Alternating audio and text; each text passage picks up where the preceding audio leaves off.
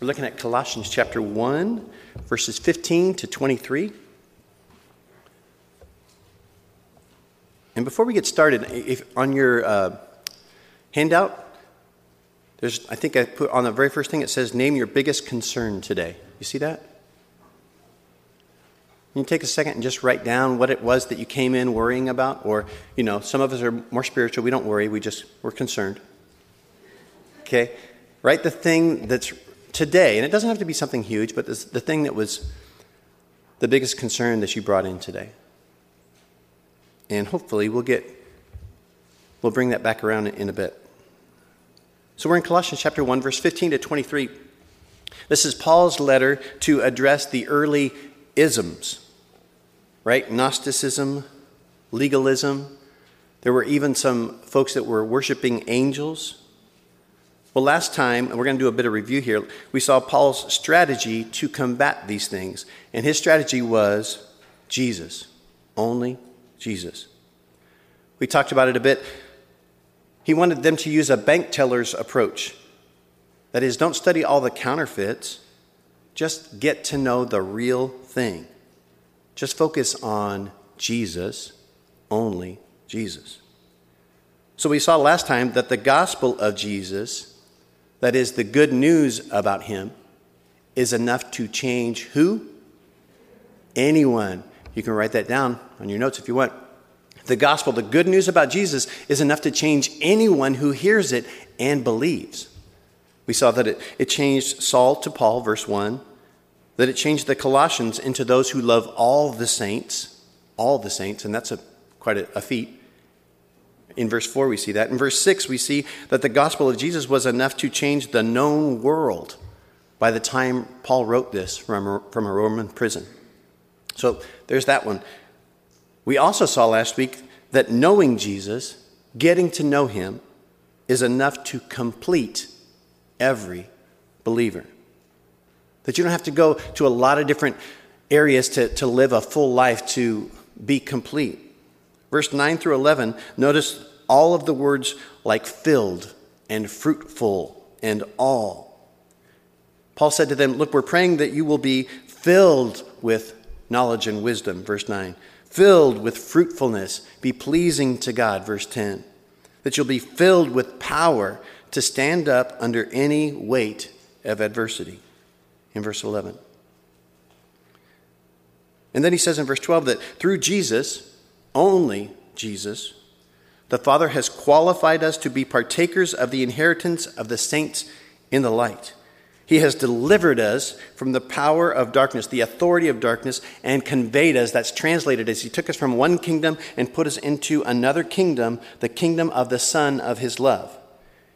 In verse 14, in whom, that is, in Jesus, we have redemption through his blood, the forgiveness of sins. Jesus, only Jesus, could make our sins disappear. What can wash away my sin? Nothing but the blood of Jesus, only Jesus. Today we continue that theme, and the title of the message today is Peace with God? ? Jesus, only Jesus. Today's message is all about reconciliation. Verses 19 and 20 make that really clear. You'll see the word reconcile appears twice, and the phrase made peace, that appears once, just in those three verses, or in those two verses. Reconciliation. You guys know what it means, right? Somebody shout it out, or Craig can put a mic in somebody's face. What does it mean to reconcile with someone? To be brought back to like when, I know this never happens, but when a husband and a wife get in a fight, when you make up, that's to be reconciled, right? It means to make things right between two parties. Now, would you agree that reconciliation is something that the world desperately needs? How many of you know what this picture is all about? Raise your hand. Okay, you guys are the ones who have been on the interwebs. Here's the story in brief. A little boy falls into a gorilla enclosure at the Cincinnati Zoo. He was essentially unharmed, but he was drug around in the water for about 10 minutes by a gorilla called Harambe. The video footage was super dramatic. The gorilla drags a little boy around. The mom's freaking out. She's calling 911. If you really want to get a sense of the urgency of it, there's a copy of the 911 call that she made. The zoo decides after 10 minutes that they need to put the gorilla down. The zoo officials put him down to ensure the child's safety. Now, the internet has been exploding all week with controversy, blame, outrage at the death of the gorilla, outrage at the carelessness of the mother, outrage at the zoo, and outrage at those who are outraged by the death of the gorilla when a child's life is at stake. Would you agree that our world is in need of reconciliation? Would you agree that our world's in need of reconciliation with each other, with humanity? What about with God? Definitely. Would you agree that our world is in need of reconciliation with the animal kingdom? You're like, well, maybe I never thought of that. This may sound weird, but follow me. Would you agree that the ultimate solution to the Harambe situation is Jesus? Only Jesus. Did you know that there was a day, and there's coming a day, both past and future, when a toddler can say to Mama, Mama, I'm going out to play with the apes. Okay, dear, have fun. Mama, I'm going out again to pet the cobras. All right, dear, don't forget your coat. It used to be that way back in the Garden of Eden before the fall. And the Bible says it will be that way again. Isaiah chapter 11, I forgot to tell you, but you can turn there, or you can look on the screen. Isaiah chapter 11 says, the wolf also shall, this is in the future, the wolf also shall dwell with the lamb. The leopard shall lie down with the young goat, the calf and the young lion and the fatling together, and a little child shall lead them. The cow and the bear shall graze, their young ones shall lie down together, and the lion shall eat straw like the ox. The nursing child shall play by the cobra's hole, and the weaned child shall put his hand in the viper's den. They shall not hurt nor destroy in all my holy mountain. Notice this, for the earth, the whole earth, all of creation, shall be full of the knowledge of the Lord as the waters cover the sea. Now, there's coming a time when all of creation will be reconciled. How will it happen? Jesus. Only Jesus. Today, I want to take a closer look at, let's call it heaven's peace plan.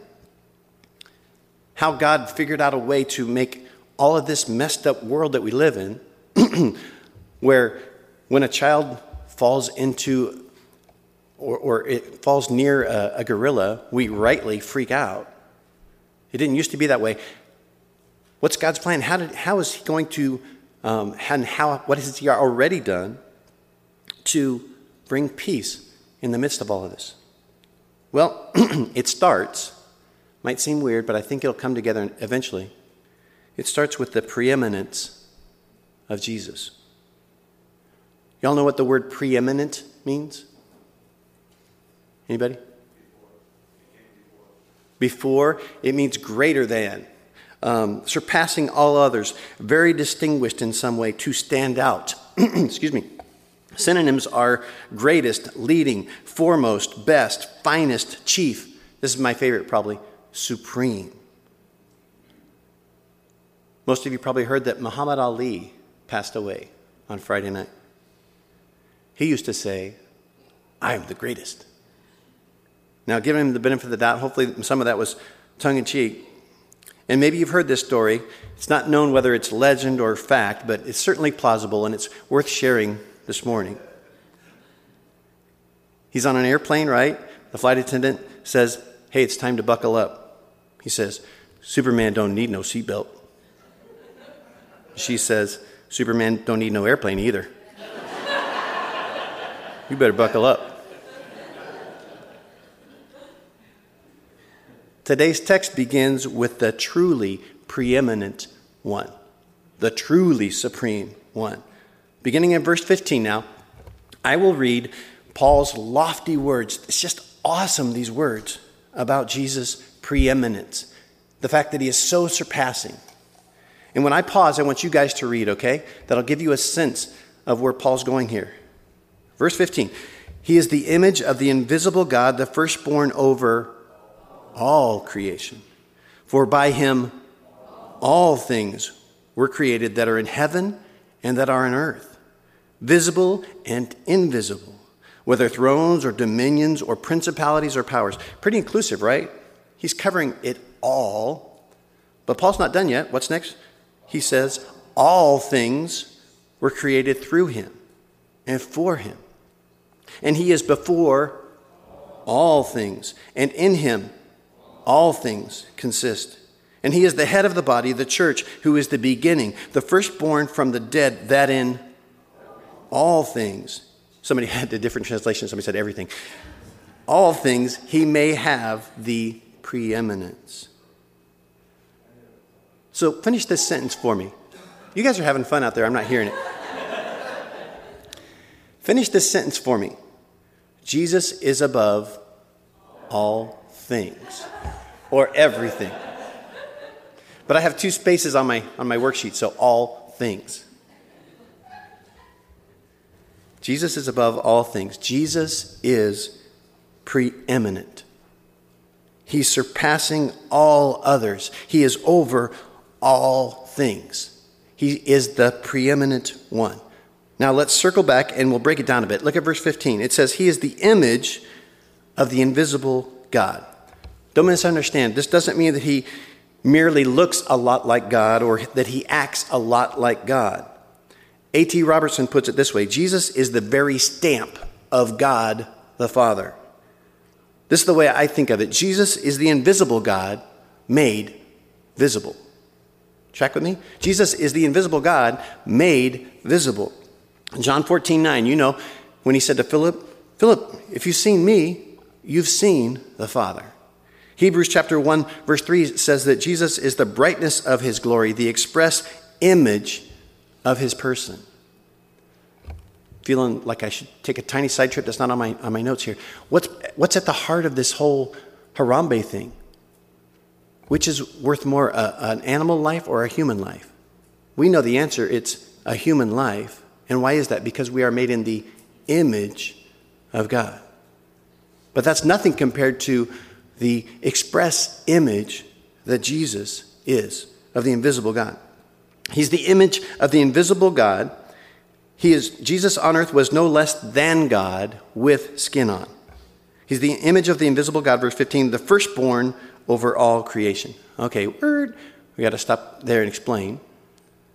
Because our Mormon friends and our Jehovah's Witnesses friends see this word, firstborn, and they say, see, Jesus is not God. He's a created being. He was born. Now, I can see why they would make that mistake, but it's wrong, just so you know, and I hope to clear this up for you. When we use the word firstborn, we actually think one who's born first, right? In that sense, raise your hand if you are one who was born first in your family. Oh, yeah. All right, quite a few of you. Okay, firstborns. Only you get to answer this. When mom and dad weren't looking, and it was just you and your siblings, who ruled? Right? Lisa and her sister Michelle told their youngest sister Lori for years that she was adopted. I didn't say you were nice, I just said you ruled. So if you're a firstborn, say, firstborns rule. Oh, you didn't say that like firstborns. Say it like you mean it. Okay. Okay. New question. If through some tragedy a group of siblings lost both of their parents, on whom would the mantle of leadership naturally fall? There you go. Y'all, when you read verse 15 and it says firstborn over all creation, it doesn't mean born first over all creation. It means in authority over all creation. This is interesting because we actually have a great, I think, illustration here. If Lisa and I were to need to leave the house for a few minutes, because of this thing called autism, we probably wouldn't leave Noah in charge of calling 911, right? Noah was born first, but Isaac would function as the firstborn. Don't get any ideas. He's like, I rule.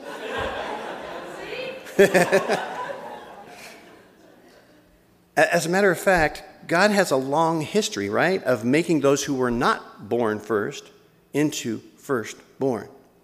There's Isaac over, he was going to say Noah. No, over Ishmael. There's Jacob over Esau. There's Ephraim over Manasseh. And there's Jesus over Adam. Adam was the one who got us into this mess, and Jesus is the one who gets us out of the mess. In that sense, he is the firstborn over all creation. When you see the word firstborn in verse 15, don't think born first as though Jesus were created. No, think supreme over all creation. This is interesting. According to Lightfoot, the ancient rabbis called Yahweh himself, okay, Yahweh, the name that they wouldn't even say, they called him the firstborn of the world. Okay, so that gives you a real good sense that this is not saying that Jesus is a created being. No, he is supreme over all creation. The New Living Translation puts it this way: Christ is the visible image of the invisible God. He existed before anything was created and is supreme over all creation. The following context, actually, if you just keep reading, it makes it pretty clear. Verse 16, for by him, Jesus, all things were created. I believe it's the Jehovah's Witness they add a word there, all other things, but it doesn't say that. For by him, all things were created that are in heaven and that are on earth. Just check there a little bit. Spend some time thinking about what Paul just asserted. The clouds in the sky that you saw this morning, made by Jesus. The beautiful lake that amazes me every Sunday morning that's just over here, that's completely still almost every single morning, just it's like glass. Who made that? Jesus. Your heart, your lungs, your brain. Who made that? The hairs on your head. And if you're bald, the next phrase has you covered: visible and invisible.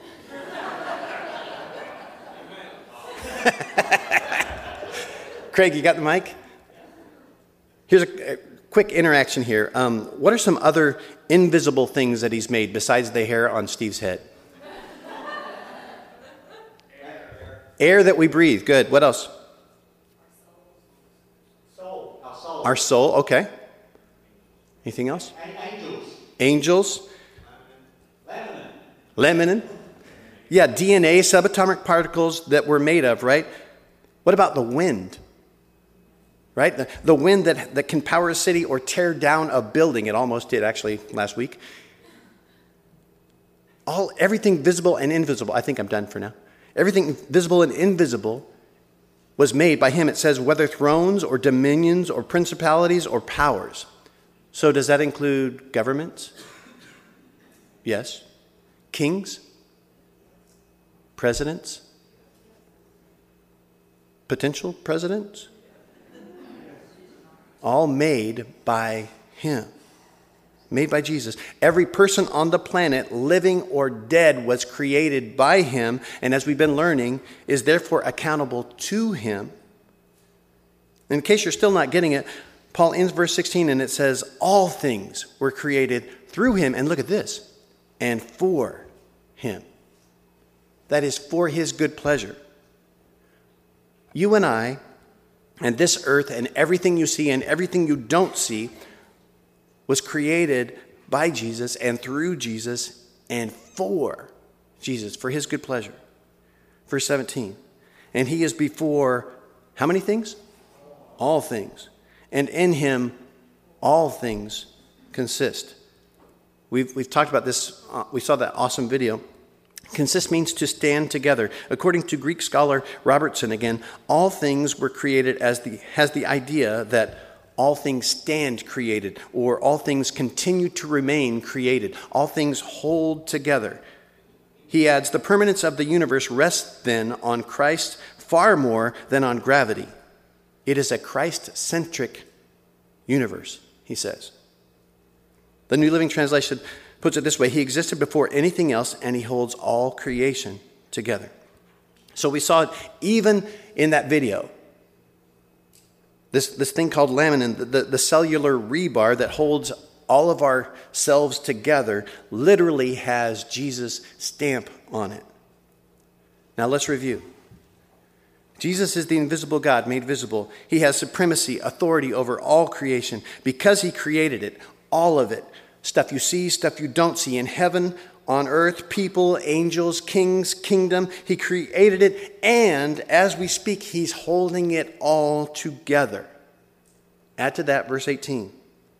And he is head of the body, the church, who is the beginning, the firstborn from the dead. There's that word firstborn again. Jesus was not born first from the dead, right? Lazarus was, and many others actually were resurrected before him. No, Jesus is the one who was resurrected, and he's the firstborn among those who will never die. But I think the main context here is that Jesus is the one who rules over death. He says, I have the keys of death and Hades, right? I open and no man shuts. I shut and no man opens. Paul then sums up this soaring, awesome eloquence at the end of verse 18 this way. He says that in all things he may have the preeminence. Y'all, Jesus is supreme. He's over all. No angel comes close. No human government or official is even on the same radar. No man's philosophy or strategy is even in the same league. Nothing that you want compares to him. Nothing that you crave compares to him. Nothing that you fear can stand before him. Remember when I had you write down your biggest concern today? Whatever that was, whatever that is, who's in charge of it? Jesus. He's greater than anything you face. He's greater than anything that has got you wrapped up inside yourself. He's preeminent. He's supreme over all things. He's above all, over every political figure. He's above termites. He's greater than our enemy. He's greater than your depression. He's greater than your sadness.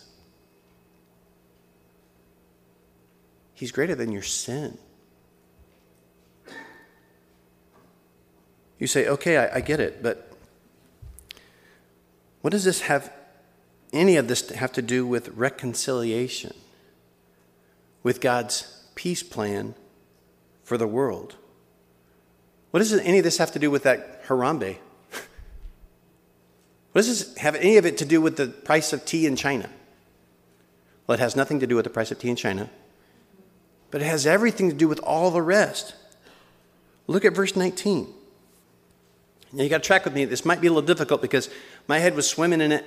I'm not even sure if I've done a good job of internalizing it, let alone sharing it, but I'm going to try. Look at verse 19. For it pleased the Father that in him, who's him? Jesus, all the fullness should dwell. In other words, all of that preeminence that Paul's just been talking about. For it pleased the Father that in Jesus all the fullness should dwell, and by him, with all that fullness, to reconcile all things to himself. All right, I'm going to try. Y'all, the peace plan goes this way. Everything was made by Jesus, for Jesus, in Jesus, through Jesus. Everything is held together by Jesus.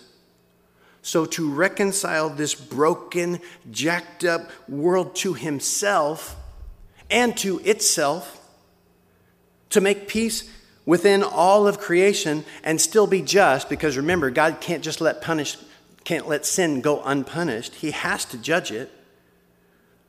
Listen, the Father gathered up all things in Jesus.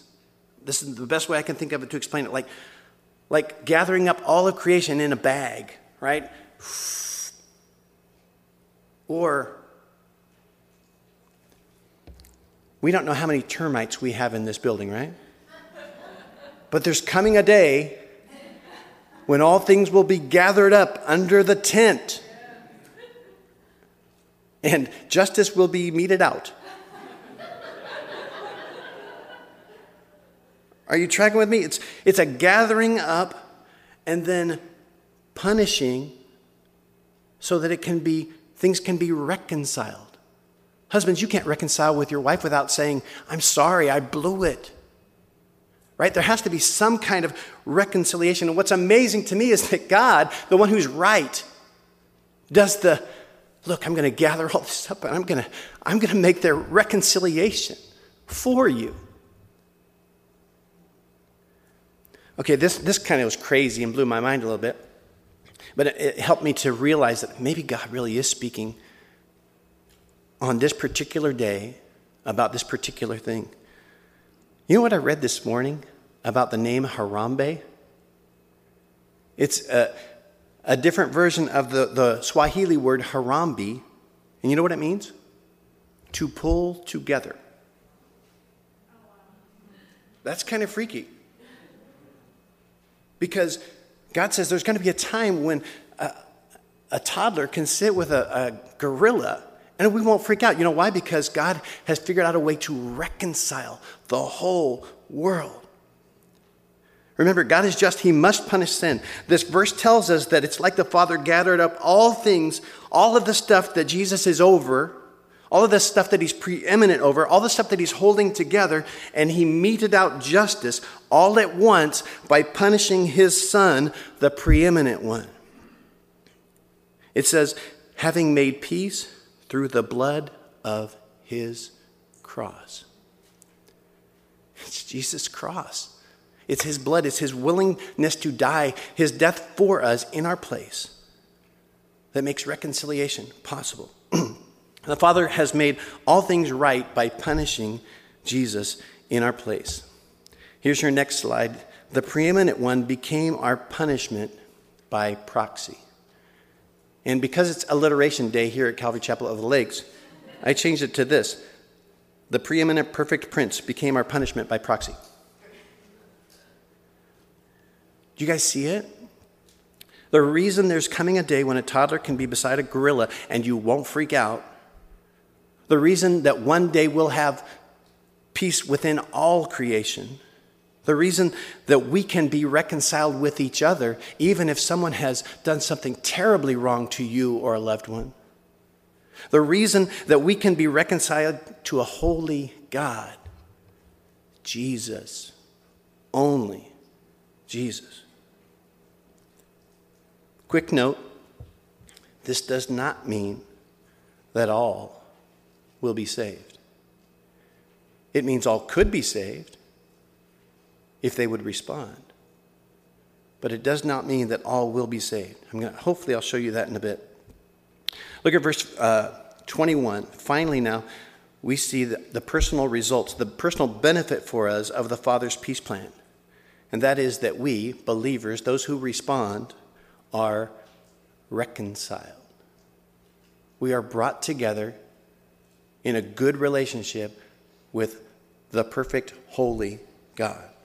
Verse 21, and you who were once alienated and enemies in your mind by wicked works, yet now he has reconciled. The word alienated there is literally you who were at one time transferred to another owner.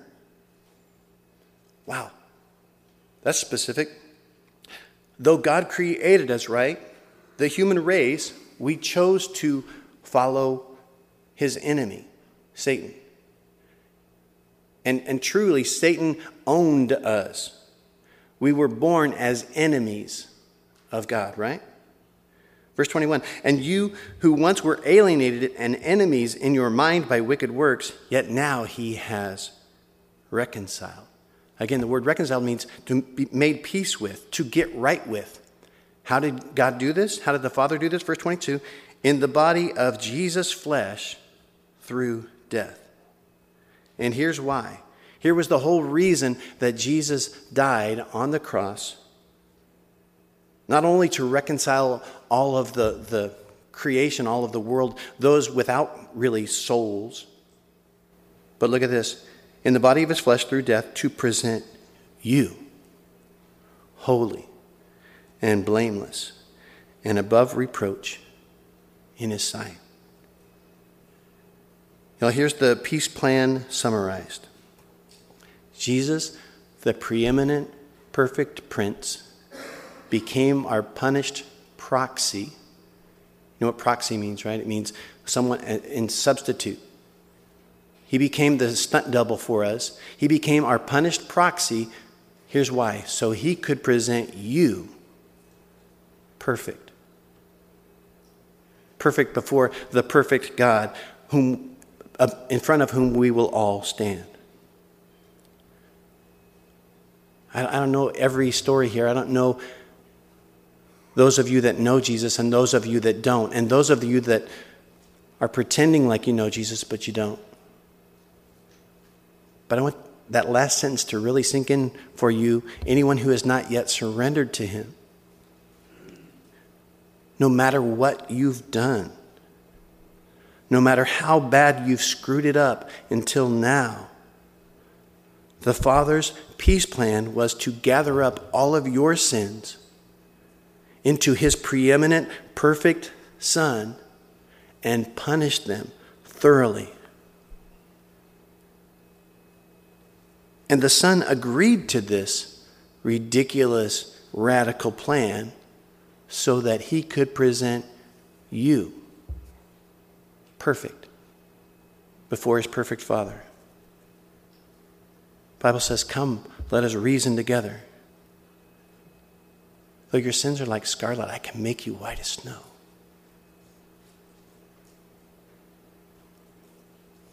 The Father says, look, I've made my Son the big tent over all of your nastiness. My Son literally has you covered if you'll believe and surrender to him. Because you see there in verse 23 it says, if, it's a huge word in this context, if indeed you continue in the faith, grounded and steadfast, and are not moved away from the hope of the gospel which you heard. Gospel again means good news. If you are not moved away from the good news which you heard, which was preached to every creature under heaven, of which I, Paul, became a minister. Just quickly, I didn't put in my notes, but where it says preach to every creature under heaven, Paul's probably referring to the same kind of logic that he had in Romans chapter 10 that refers back to Romans chapter 1, which says basically the gospel is preached. Sometimes it's with our lips, but it's always through creation, okay? But what about that word if? This awesome plan that God has had to gather all of our sin into Jesus and punish it thoroughly. That can benefit you, but only if, it says. But I want you to notice, it does not say, if indeed you continue in, notice, keeping the rules. Does it say that? If indeed you continue in doing good works? No. Now, hopefully you'll want to do good works. If you really know Jesus, there's going to be fruit and you're going to want to do good works. Does it say, if you continue in good behavior? No, what does it say? If indeed you continue in faith, in trusting Jesus, only Jesus. Again, not to be a downer here, but not everyone is reconciled to God, even though God did all that he could to pay for that sin. He's done everything that he can possibly do to reconcile the whole world, all of creation. But only those who continue to believe, that is trust, in Jesus. Only those who look to him and who surrender to him. As a matter of fact, if you reject Jesus, especially after hearing this today, if you consider what he's done for you,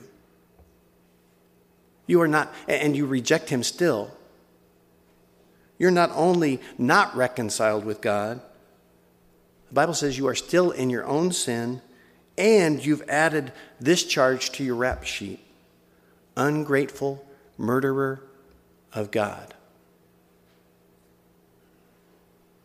Because Jesus is the preeminent one, right? He is God, the invisible God made visible. I don't know if this makes sense, but consider what the Father and Son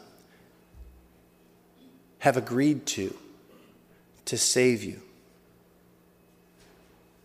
These were the things that started to hit me this week. And again, it would come in flashes and it wasn't constant. But there were times this week when I was just overwhelmed with a new sense of truly how God must love me. I pray that I'm able to express that in the next minute or two here. Think of this. If Jesus is the one who holds all things together, right? Then he was holding together the molecules of the hands that plucked out his beard. He was holding together the spit that flew in his face. He was holding together the lash that tore into his back. This wasn't just mere passiveness. This was active holding together that which would punish him. He was holding together the spikes that were driven into his hands and his feet. Anyone who can understand that and shrug and not fall to their knees in repentance adds to their rap sheet: unrepentant murderer of the preeminent one, or unrepentant murderer of God. I honestly don't think that we have any clue of how much God loves us. Before this week, I'd spent some time thinking about the preeminence of Jesus. I dare say I probably spent a lot of time thinking about Jesus' sacrifice. But before this week, I had never really thought about the two things together. I don't know if this makes sense, but do we really understand the cost of our salvation? It wasn't just a good man who gave himself, who surrendered his life for you. It wasn't even a prime minister. You imagine what the news would have read if there was a visiting prime minister in the Cincinnati Zoo and he jumped down and got in the middle of that mess so that both the boy and the gorilla could be saved. That not only would we be like, wow, that was a good man, we'd be like, wait a second, that's the prime minister of a country. It wasn't just a president who surrendered his life for you. It wasn't even an angel who surrendered his life for you. It was eternal God, the most preeminent one in the universe, laid down all of it for you, for me. What kind of love is this? That God himself, who is so far above us, would stoop so low, humble himself, to become a man, and yet even further, to die a gruesome death in our place. Not only becoming one of us, but to suffer a cruel death at our hands while holding all things together, so that he could present you perfect. I don't know if I've done it, but do you feel loved? You should feel loved. The most glorious, preeminent thing in all of the universe looked at you and went, I'm going to lay it down for that one. I don't know about you, but it makes me want to live for him. It makes me want to speak of him. It makes me want to declare his marvelous love.